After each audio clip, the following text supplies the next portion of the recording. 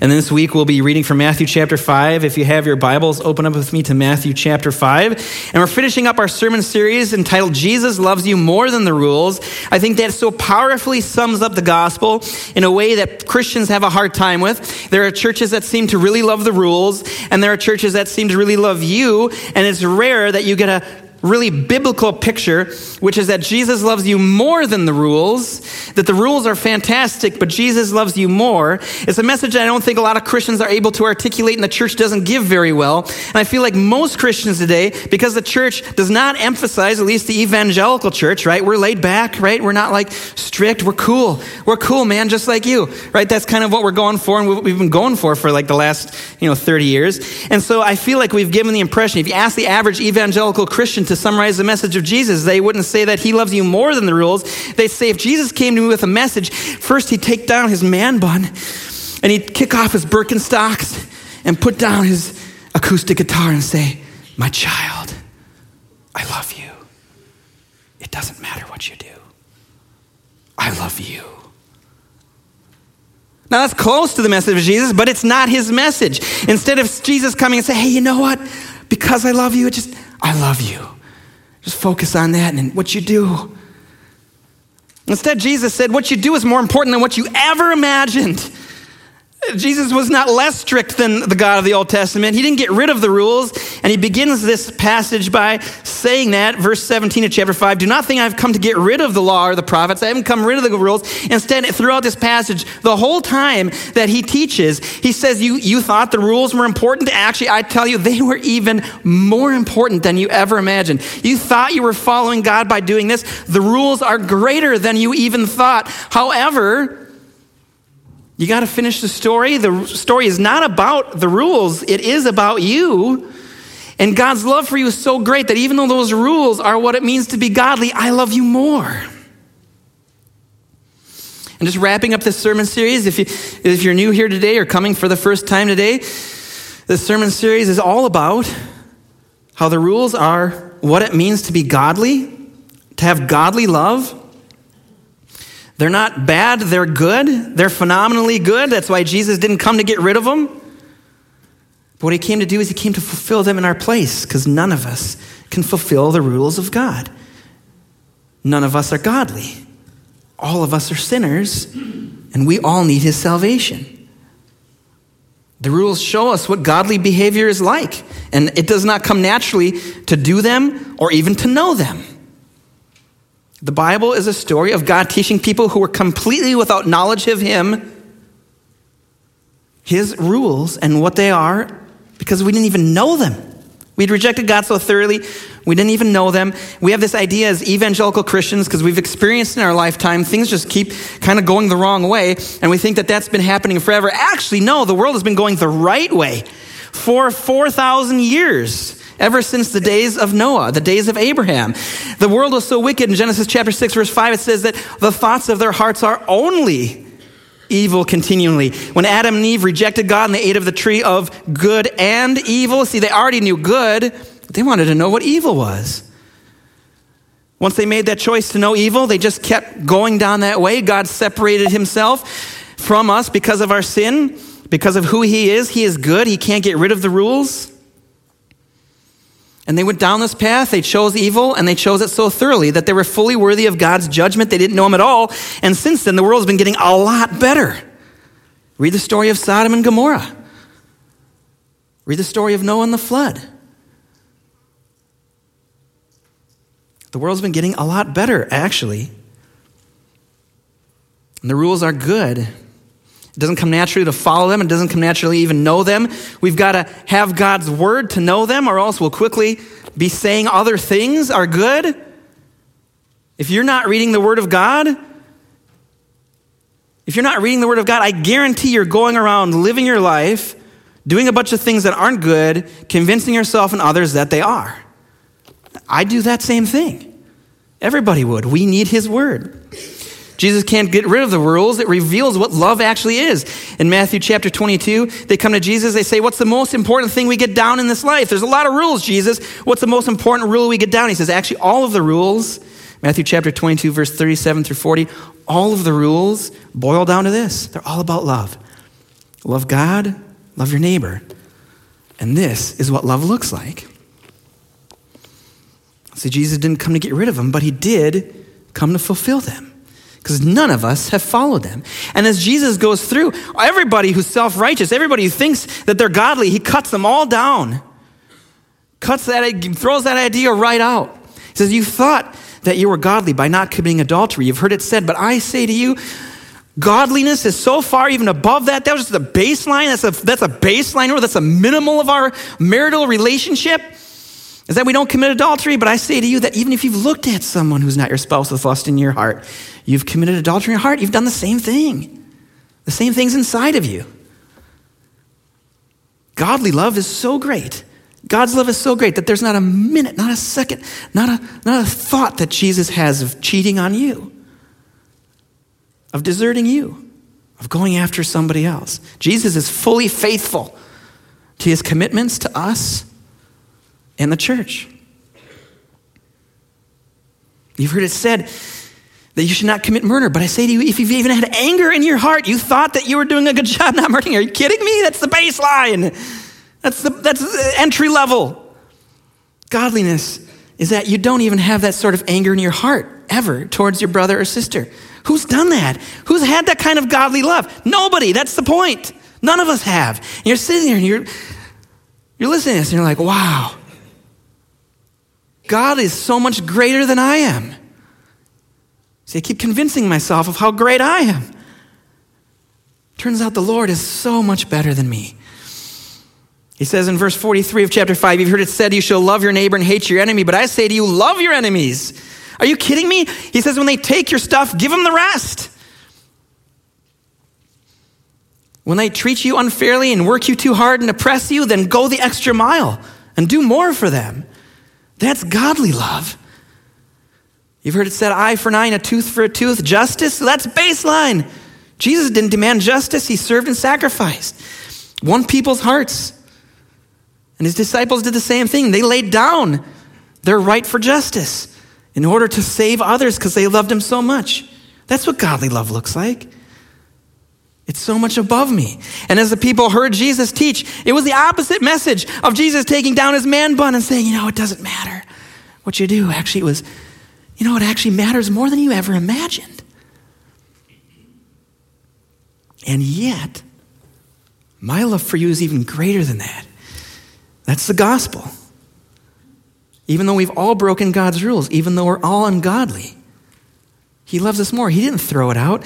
As he reveals to us what godly love is actually like, he ends the message in 5:48 with, you therefore must be perfect as your heavenly Father is perfect. To get into heaven, to deserve a relationship with a perfect God, you'd have to be perfect. Of course, no one has been that. And so it's not a message of rejection. It's not a message of condemnation. He doesn't end the sermon there and say, okay, it's over. I just wanted to tell you that. I'm going back to heaven now. You'll all go to hell. See you guys later. I'm beaming out. No, he says, even though not a single person has had that kind of godly love, I'm going to come and have that godly love in your place. And that's the gospel of Jesus. When we believe and trust in him, when we repent of our sins and believe and trust in him, we are saved. And when God looks at us, he won't see all the lust that we've had, all the times we've broken that commitment in our hearts to our spouse. He won't see that anymore because it's the great exchange. We talked about it in Ephesians. Before the creation of the world, he chose us to be holy and blameless before God. Not that we've been holy and blameless. We're holy and blameless through Jesus. He gets our sin on the cross and we get his holiness. Talk about a great deal. I'll give him my sin and get his righteousness all day, every day. I repent. Lord, I repent of everything. I repent of even my repentance, because even in my repentance there's a measure of self-righteousness and holiness, which I'm so proud of. Look at me repent. I'll take his holiness as a great exchange, and he'll look at me, and he won't see all the self-righteousness and all the religiosity and all the, he'll see Jesus' faithfulness in my place, pure-heartedness. He won't see the lust, he'll see the faithfulness. He won't see the anger, he'll see the love. He won't see the selfishness, he'll see the sacrifice of Jesus, because Jesus was faithful in my place. Jesus was loving in my place. Jesus honored his commitments in my place. Jesus was patient in my place. I did not come to abolish the law of the prophets, but I have come to fulfill them.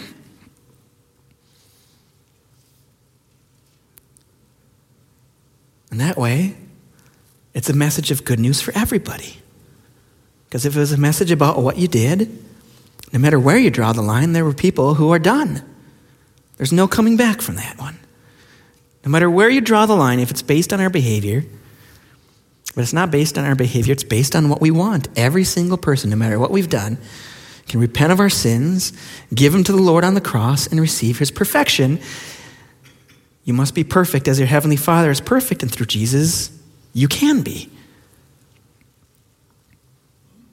Therefore, it's not about what we've done, but what we want. Therefore, John chapter 3, verse 16 says, "For God so loved the world that he sent his only Son, that whoever would do enough good things would not perish, but be saved and inherit eternal." No, wait.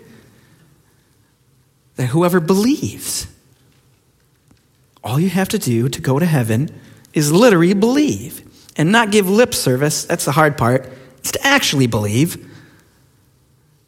which requires a total life change. But if you want it, you'll do it. If you want it, you'll believe, and you'll receive it. Therefore, the gospel is good news to every single person, no matter what we've done. Today, we're going to read some more of the verses directly preceding this sermon. I feel like this sermon is this sermon of Jesus gives. It's better done backwards because he gives all the punchlines right away, right at the beginning. Do not think I've come to abolish the law, but I've come to fulfill them. And right before that as well, he starts off with this interesting passage as he talks about how we've all been ungodly and we all need a Savior and we all need to repent. He actually starts with this incredible message of positivity towards us. Let's begin reading Matthew chapter 5, verse 13. It says, "You are the salt of the earth. But if salt has lost its taste, how shall its saltiness be restored? It is no longer good for anything except to be thrown out and trampled under people's feet. You are the light of the world. A city set on a hill cannot be hidden. Nor do people light a lamp and put it under a basket, but on a stand, and it gives light to all in the house.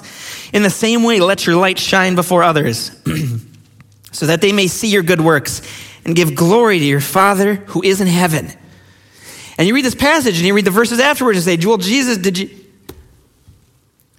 you think that's the best plan?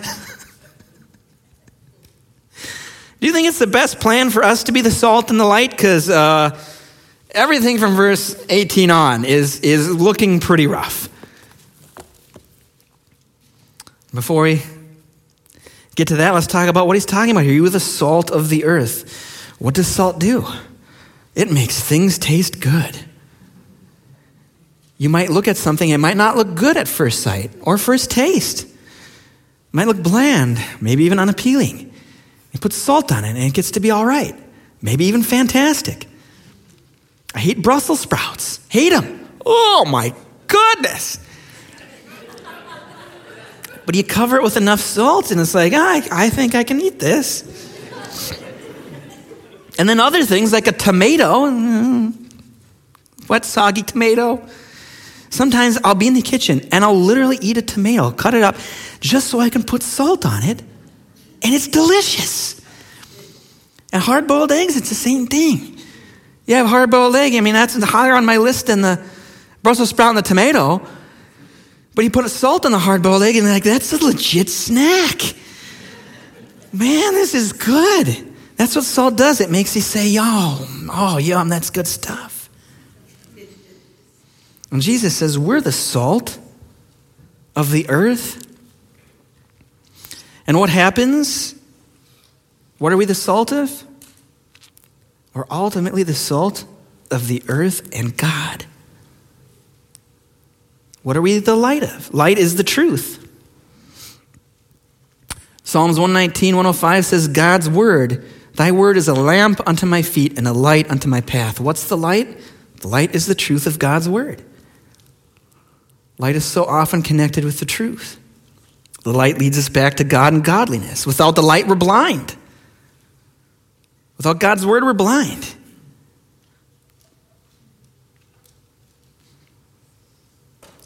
And the light is good. The commandments of God are good. When Jesus comes, he doesn't say, it doesn't matter if you're in the light or the darkness, just know that I love you. No, he says, I love you, and if you love me, I think it's John chapter 14, if you love me, keep my commandments. And so we're to be following the light to the best of our ability. Thank God he loves us more than those commandments and saves us even when we break them, but that is what we're to be, is the light. You don't hide it. If you love him, you're not ashamed of it. It's your light. And he says we're supposed to be the salt and the light. We're the light of God in this world, to a world that doesn't know him. We're the salt of God and the light of God to people who look at God and say, oh, he seems restrictive. Our lives and our love show him that it's not. It's freedom. You're enslaved. I deny myself these passions because I'm free, and it's better this way. You're like a fish out of water who says there's no boundaries. You're dying of asphyxiation. You're too blind to even know. And I'm free. I could do the same things as you if I wanted, but I don't. I want something else. And look at how free I am. My desires don't control me. I control them. What freedom to have. You think you're not controlled by desires? Try giving that up for a month. See how you do. You need the Lord and you need his freedom.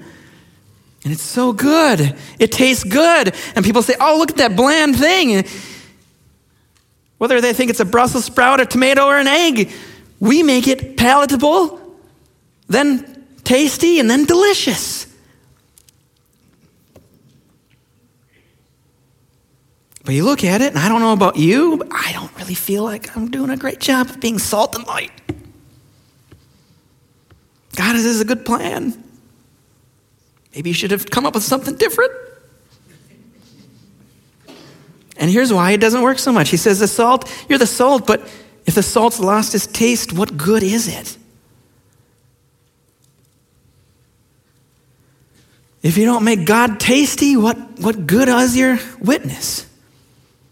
I was in a McDonald's and I was counseling a guy. We didn't have a church building, so I used to do counseling sessions in like McDonald's, any place that was open. And I'm counseling this guy, and this other guy, here's we're talking about God, and he keeps inching closer. And I'm like, what we're talking about is all sensitive, and then also I just thought it was a great witnessing opportunity. I'm like, why does this guy keep getting closer? So I said, hi, how are you doing? Good. And I said, what's on your mind? And he says, well, I just wondered if you guys knew about the Lord. And I said, yes. And he goes, oh, you should come to our church. We're Jehovah's Witnesses. And I just love Mormons and Jehovah's Witnesses. I mean, when was the last time, just to be honest, when was the last time you told anybody about Jesus? And you know him and love him. These people, they don't even love him. They don't even know, and they go and tell everybody. And I asked this guy, I said, what do you think of the Jehovah's Witness church? He goes, it's too strict.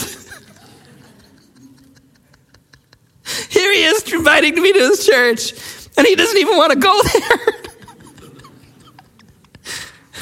But I appreciate his passion and his obedience. Why did I even bring that up? I don't remember.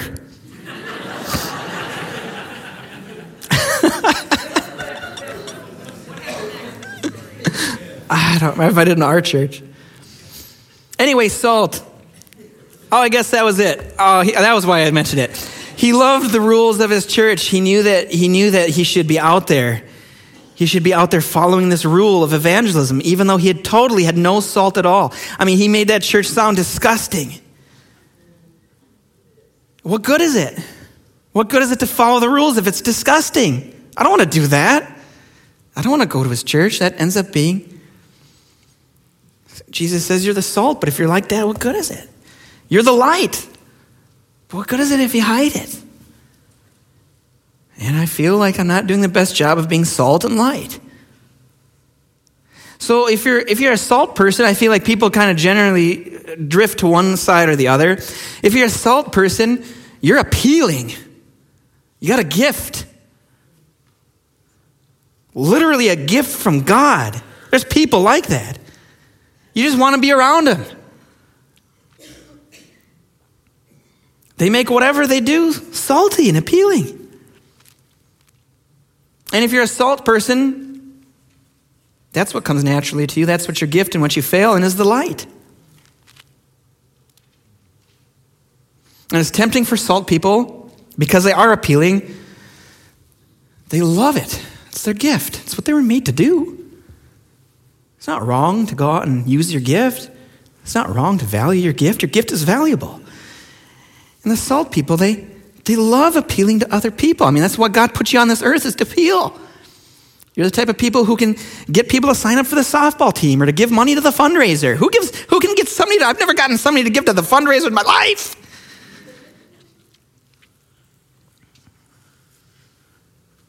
And then they love that appealing. And they've noticed that the people don't really like the light so much. They find that they're less appealing if they not only are salt people, but light people. And so they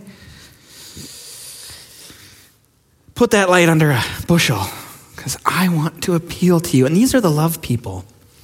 These are the love people. And they come to church and they say, you know what I do? I just want to love people. Code word for not bring them light. I just want to love on people. Love on them. Praise the Lord. But he knows what love is. And there's so many Christians and so many churches that are so desperate to appeal to people that they leave the light or parts of it behind. They're not leading people anywhere. They're not leading people to Jesus. Jesus says in here, he says, don't relax any of these commandments. If you do, you'll be the least. Therefore, verse 19, whoever relaxes one of the least of these commandments and teaches others the same will be called least in the kingdom of heaven. Opposite message of what the salt people want to bring. That's why Jesus says you can't salt people. You can't do it. You're wondering why? Wondering why the church isn't growing? Wondering why you're not reaching people for Christ? Because you don't have a message of Jesus. You got a message of the culture. You got a message of the people. It's I love you. And you take out your man bun and you put down the guitar and you say it doesn't matter. What you do, it's all about loving feelings. That's what they mean by love. When you leave the truth behind, you don't have love anymore. All you got left is a feel. And the salt people, they love the feels. I love the feels. Love them. The feels are important. It's not bad. It's good. I want to feel more. But to have love, you got to bring the truth with it. Satan can give you some great feels too. At least for a time, until you get in bondage and slavery to it. And salt people taste good because you can feel their goodwill and love. That's appealing. But they've lost their light. They're blind guides stumbling around in the darkness. This is 1080. It tastes just like salt. Sodium fluoroacetate is an organofluorine chemical compound with a formula FCH2CO2Na. I took organic chemistry. I could diagram that molecule for you 20 years ago. I have no idea how to do any of that anymore. I barely got through it while I was there. This colorless salt has a taste of sodium chloride, NaCl. That's what you put on your food. That's so appealing. It's appealing. 1080 is appealing. Both sodium and potassium salts are derivatives of fluorocetic acid. The effectiveness of sodium fluoroacetate as a rodenticide was reported in 1942. The name 1080 refers to the catalog number of the poison, which became its brand name. In humans, the symptoms of poisoning normally appear between 30 minutes and 3 hours after exposure. Initial symptoms typically include nausea, vomiting, and abdominal pain, sweating, confusion, and agitation that follow. But you're so appealing.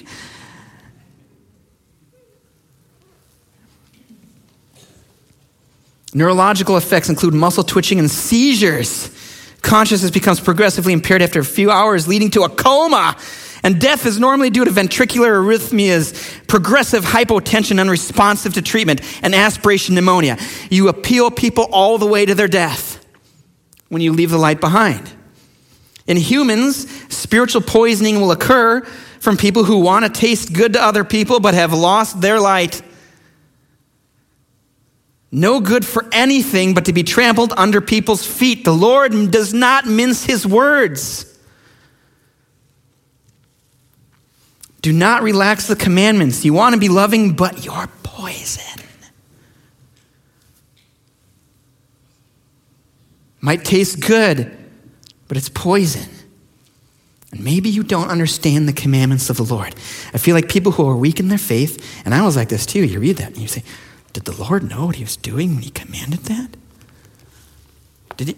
I don't want to, people will think I'm weird if they think that. What commandments do you think are weird? What commandments do you want to explain away? What commandments are you ashamed of? Trust in the Lord. Proverbs 3, 5 through 6. It says, trust in the Lord with all your heart and do not lean on your own understanding. In all your ways acknowledge him and he will make straight your paths. The Lord wrote it down for you. And if you don't love it, it's an issue of your faith. Your faith is weak. Do you trust the culture or the Lord? When the culture says it's loving to do this and Jesus says love looks like that, who do you listen to? If you're a salt person, your temptation is to leave the light behind, and the Lord has some pointed words for you today. And I think the biggest question I think he'd ask you is, why?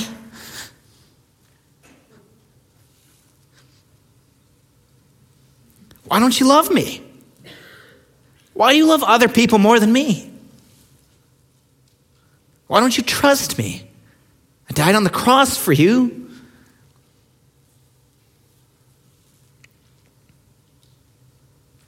Why does your heart, if you're one of those salt people who is ashamed of the light and you don't want to bring that out because people will think you're weird, people will think whatever, why? Why doesn't your heart love Jesus more? Jesus said you never were going to understand. He never said you're going to understand it all. We're ants trying to comprehend something so much bigger than us. Understanding, you don't got to be brilliant to be a Christian. He never called you to be brilliant. He called you to be obedient. If you want to save people, you got to bring the light. In order to be salt and light, in order to legitimately love them, we've got to love the Lord more than the people we want to appeal to. And I feel like I fall more in the next category. I feel like I'm more of a light person than a salt person. You see, Jesus was salt and light. I mean, he loved people so much, and yet, boy, does he never backs down. He just brings the pain constantly. But he loved people so much, they came to him. And the self-righteous people are the ones who didn't like him the most. The people who came to him most often are the ones who were really sinning big. They didn't feel condemned by him. And yet, look at how hardcore he is. That's incredible. He was a light person, but the salt must have been just overwhelming to be able to draw people to him, even though he's just laying it down like it is. They keep coming to him. That's amazing. People don't come to me like that. I think it's easy to gravitate one to the other. And I feel like I'm more of a light person these days. It's not better or worse than a salt person. It's just different. And religious people, it's what light people become. Salt people become blind people. Religious people end up becoming unappealing. They just yell the rules at people, right? Our culture walks away from God's rules and the light people shout, no divorce, no abortion, stop that, stop running, stop hitting each other. Come on, like I do with my kids, stop taking each other's toys. And just a lot of misery in the house. And that's what religious people do. They bring the misery. And these people know what it actually looks like to be loving, but ironically, they've lost the love. They're shining a light into the darkness, but they've lost the salt. It's like the kid who sits on the pavement and tries to shine that magnifying glass on the ant and burn it. Watch your sinning. Stop it, stop it, stop it.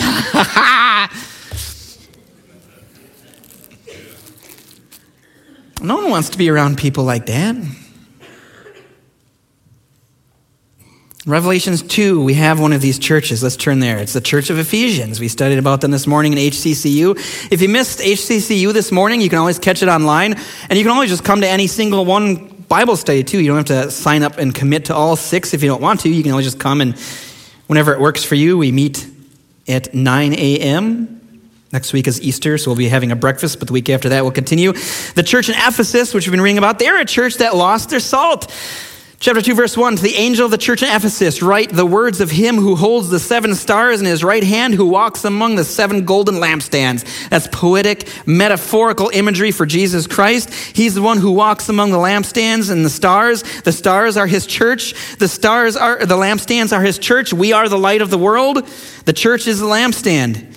And Jesus walks among us. We are his body on earth. He is here right now in his church. In Ephesus, he says, I know your works, your toil and your patient endurance, how you cannot bear with those who are evil. What? Boy, have we lost that in the church. I know you can't bear, but have tested those who call themselves apostles and are not, and found them to be false. Man, have we lost that in the church. Matthew 18, chapter 18, verse 15 through 18, says that the people who are committed to sin need to be kicked out of the church. It says it. We need to study it sometime. I've never done it. Well, actually, I did it once. I did do it once in our last church. We had somebody who was committed to evil, and they were committed to spreading the message of evil, and they sat down in front of the elders, and they said, you guys are wrong, and I'm going to show you I'm right. And I said, I think it'd be better for us and better for you if you attended church somewhere else. It's no longer healthy for you to be here. It's no longer healthy for us, and it's no longer healthy for you. Don't come back. And John says, the beloved disciple, says, this is Jesus' message for Ephesus. He says, you guys are doing this. You're testing these people you're testing these people who have left the light behind, and you're finding them false. I know you endure patiently and bearing up for my name's sake and have not grown weary. But boy, you guys, you're getting rid of the wolves. Acts 20, verse 29 says the wolves will come in, they won't spare the flock. Matthew 24:12, Jesus says, many false prophets will come in and lead you astray. You got to protect the congregation. You got to protect the church. Now, we've all said things that are in error here or there, but when you commit to it, you're a wolf. When you refuse to be discipled, when you refuse to submit to God's word, when you show you the command and you say, I don't think it's right. The word of God, it looks like it says this, but I know all these reasons why it doesn't. I know all these reasons why it doesn't look like it says what it says. And everybody needs to follow me. We've all been wrong. When we commit to it, we've got to be kicked out of the church because we're poison. We're killing people. Paul says, I know your works. I know how you're challenging people. I know how you love the light. You call these people, you can't bear those who are evil. You're patient with them, you endure with them, but you get them out. And you protect the flock.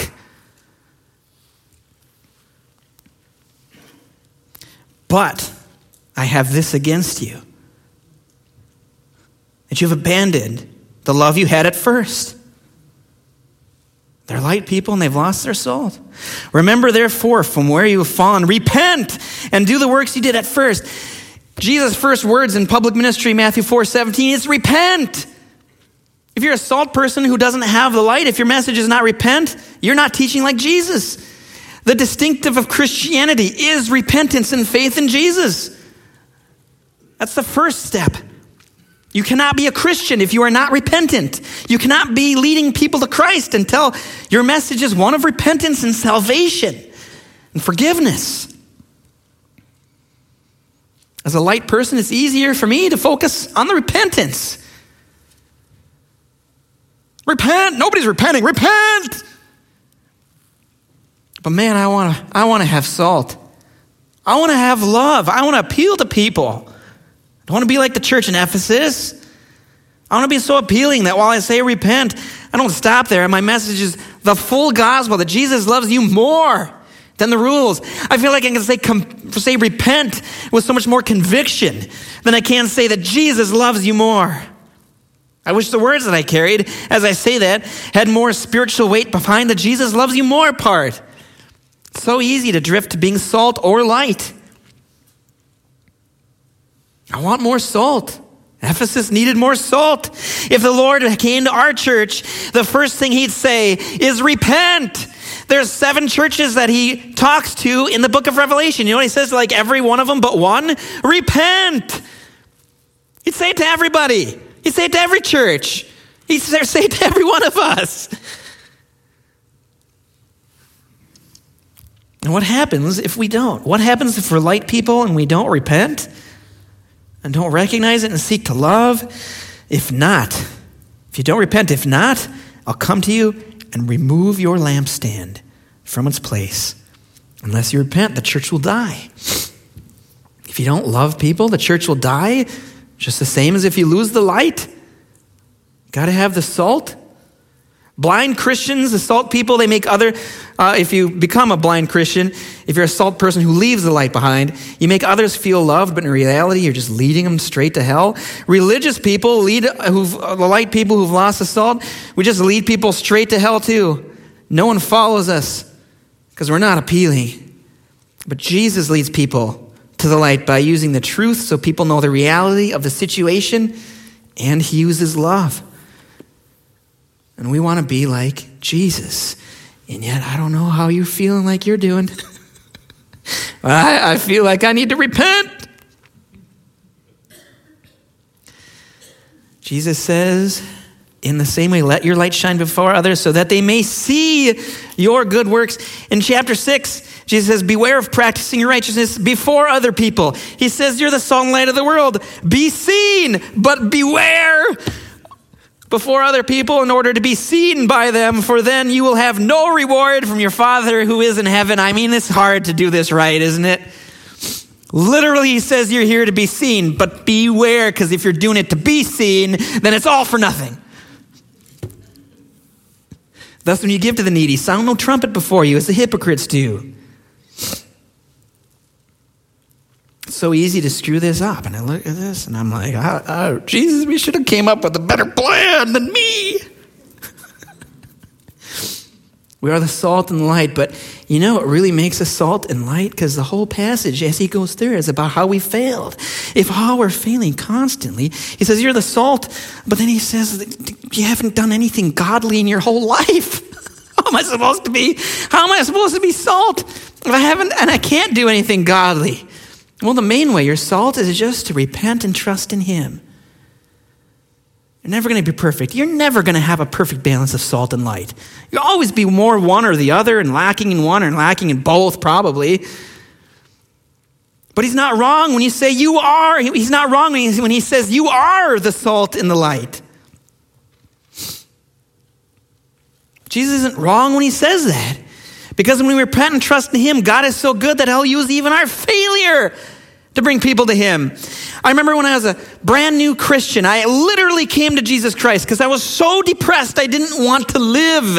And I came to Jesus so depressed I didn't want to get out of bed in the morning. And I came to Jesus and I found light and joy, but I had this experience of transition which took years.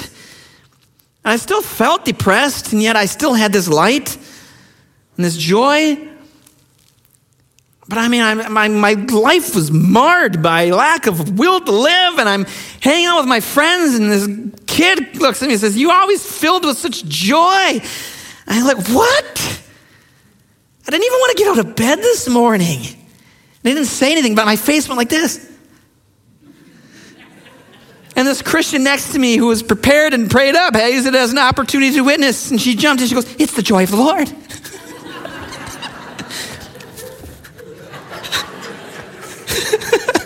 What? Who are you people looking at? I didn't want to get out of bed this morning. But when we trust in the Lord, he'll work it out. Thank God we don't have to be perfect. And we haven't. We haven't been perfect. Our church hasn't been perfect. You haven't been perfect. But it doesn't matter. I take that back. It really matters. But what I'm trying to say is, Jesus is so good, he'll use us anyway. Even though we failed, You're still the salt and light of the earth. You're still the body of Christ when you believe in him. All I've done is fail to be your body, but you're still it, because none of us are salt apart from Jesus, and none of us are light apart from Jesus, but Jesus is with us because of his grace and his mercy, and we choose him no matter how bad we fail. If we have our belief in him and our trust in him, he'll use the good and the bad, all for his purpose. And I think of all the salt here at HCC. And even though we've made mistakes, even though we have failed, I think of those who help with the food pantry. Talk about loving on other people. Food ain't going to get cheaper. We're going to have $80 blocks of cheese. It's going to happen. It's going to happen. When I was a kid, a block of cheese was like $2. Now it's $10. Do you know how much more money we've printed in the last 3 years than we did in the entire lifetime before? Cheese went from 2 to 10, and now we've printed way more money. It's going from 10 to 80. Nobody's going to be able to afford food. We need people with money to donate to the food pantry. And every Friday we have people go serve at the food pantry. In Blaine, where I came from, we did this ministry where they went around, they rounded up all the food near expiration, and they took out all the seats in the sanctuary, and they put tables all around, and all the people who couldn't afford food came and got it. It was fantastic. And I talked to those people, and I said, the people who want to come to this have increased by like 400% in the last year, and it's only going to go up. And thank God we have people who care. Talk about salt and light. Our government doesn't care. They don't care for you. They don't make any food. None of those people have ever made any food. And they give themselves credit for feeding you by printing off paper. You can't eat paper. They're ruining the situation, lying to you, saying, I'm giving you food, all the while they're taking it. Liars. And yet here we have people who are salt, and they're giving people food. They're helping give people food. They're doing it. What an awesome message of Jesus Christ. People are going to notice. They're going to go to the grocery store saying, I keep voting for the people who tell me they're not going to be giving me food, but cheese went up from 2 to 10. From 10 to 80. What salt and light that we have here in HCC. That's going to make God appealing. These people say, but these people do. What's salt and light? I think of all those who serve in the children's and in the youth ministry. There's going to come a day where my kids are going to think that I'm not very smart because they live with me and they've noticed it. And that's where you come in. That's where Kim comes in. Thank God. I think of all the ladies who helped in the kitchen after the funerals. What's salt and light? That's fantastic. I think of the men's game dinner with all the prizes that were donated and all the meat that was. It's fantastic. Man, is that appealing. I think of the guys who worked out there at the baptism, digging a hole and filling it with water, carrying water uphill to celebrate what the Lord has done. One of our congregation's members broke her leg, and I went there and I brought her a homemade chicken pot pie that I bought from Sam's Club. It's so convenient. They put all the ingredients in there for me. So when I got home, I barely had to do anything. I brought her that pot pie, and there's already another congregation there already. Another congregation member out there already. I think of what's going on the other end of the building, Monday through Friday. What salt and light. We're going to love our children during this time. Kids are not at risk at all, and we know it. We've got the truth, and we're going to love them. We're not going to force mental illness on these children. They're going to be able to come, and they're going to be able to develop. They're not going to go 2 years without seeing another human face. We're going to love them. We've got the truth, and we've got the love. And if you want to talk about light, if all these people were misled. If you were misled, I'm not here to make you feel guilty. Every single one of us was misled, at least for a time. I follow a Twitter feed where people come out and they say, they say, here's what they told me, and now we know this, and I feel so betrayed and misled. If you feel misled, I don't want to make you feel guilty. We got to have an on-ramp so people can get off the crazy train and give them a soft landing spot full of grace. There's not a single person who wasn't misled. I remember last March taking my kids to the park because we knew the data, and I knew the truth. But I got so much fear in me that I'm walking to the park, and it's filled with caution tape. Caution outside at the park. Those liars. And I'm walking up and I'm thinking, my kids are going to die. And they have a Twitter feed where you can express all that. The people on the other end of this building had the light and had the guts to follow it with love. What salt and light that we have here. And they weren't foolish about it. We're going to take precautions. Only so many people beside the kids in the room at a time. You got to come in one or two at a time to pick up your kids because we've got to take it seriously. It's serious. 6 million people have died. The people we love have died. It's loving to care. That's the other side of the story that I don't talk about enough because I'm 40 and I'm not at risk. Literally, I'm more in danger of dying in a car accident. And so I always think of people like me. But if you've suffered through this, we want to love you too. We want to take, I got N95 still out there on the counter. That'll help at least a little bit. But now we know the other ones weren't helping. We're not going to foist that on our children. We're going to love them. We're not going to sacrifice them. What's salt and light?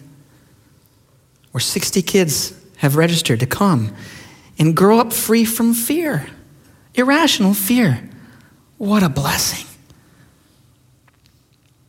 We are salt and light, leading kids with truth and love. And it's only going to get more valuable. We're not going to foist mental illness. We can still, at this school, we can still follow the truth that every single cell in every one of their bodies carries their gender, XX or XY. Every single cell, and we'll talk about it here, and we'll raise them as boys and girls, men and women, who they are. We'll teach them to love who they are and not hide it, not be ashamed of it. God made you a woman, XX, and you can do what nobody else can. You can bear children. If you love people, if you love life, then you will love your gender.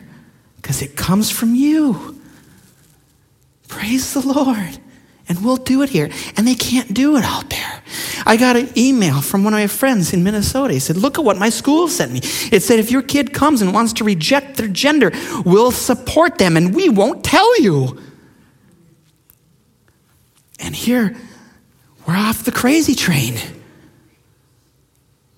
We can teach these kids. Hundreds of years later, I could dig up your bones and take a cell and see if you were XX or XY. Because it goes that deep. Praise the Lord. What salt and light, and it's only going to get better.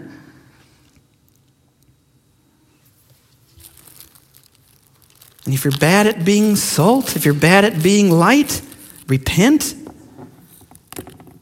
the Lord will use you.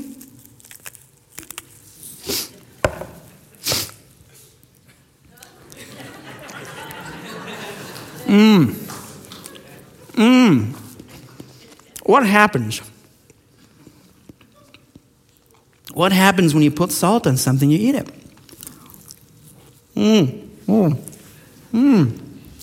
This is embarrassing.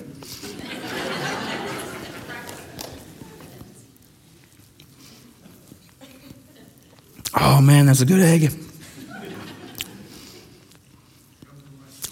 If you're doing it right, people...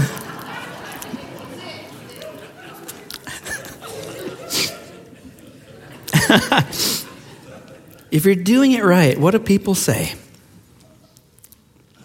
They say, praise the Lord. They give glory to your Father who is in heaven. If you trust in the Lord, and follow him, if you repent and put your trust in him, what they'll say is, man, that's good salt. Right? Is that what they'll say? That's good salt. That's good Sarah. That's a good Dave. Oh, they'll say, that's a good egg. I want some of that. They'll say, that's a good God. Give glory to the Lord. And we might make mistakes, but the Lord will use even those, and he'll use all of the things that we manage to bumble our way into getting right. And they'll give glory to God. And let's give glory to God this morning. I'm so thankful for you. I'm so thankful for each and every one of you. I'm so thankful for the church. I'm so thankful for the church across America, where I can come and experience the light of the Lord and the love of the Lord and the truth of the Lord, where I can get off the mental insanity and the illness, get out of the fear, get out of the deception and the darkness, and follow the Lord and love him. I need the Lord in my life. I need Jesus.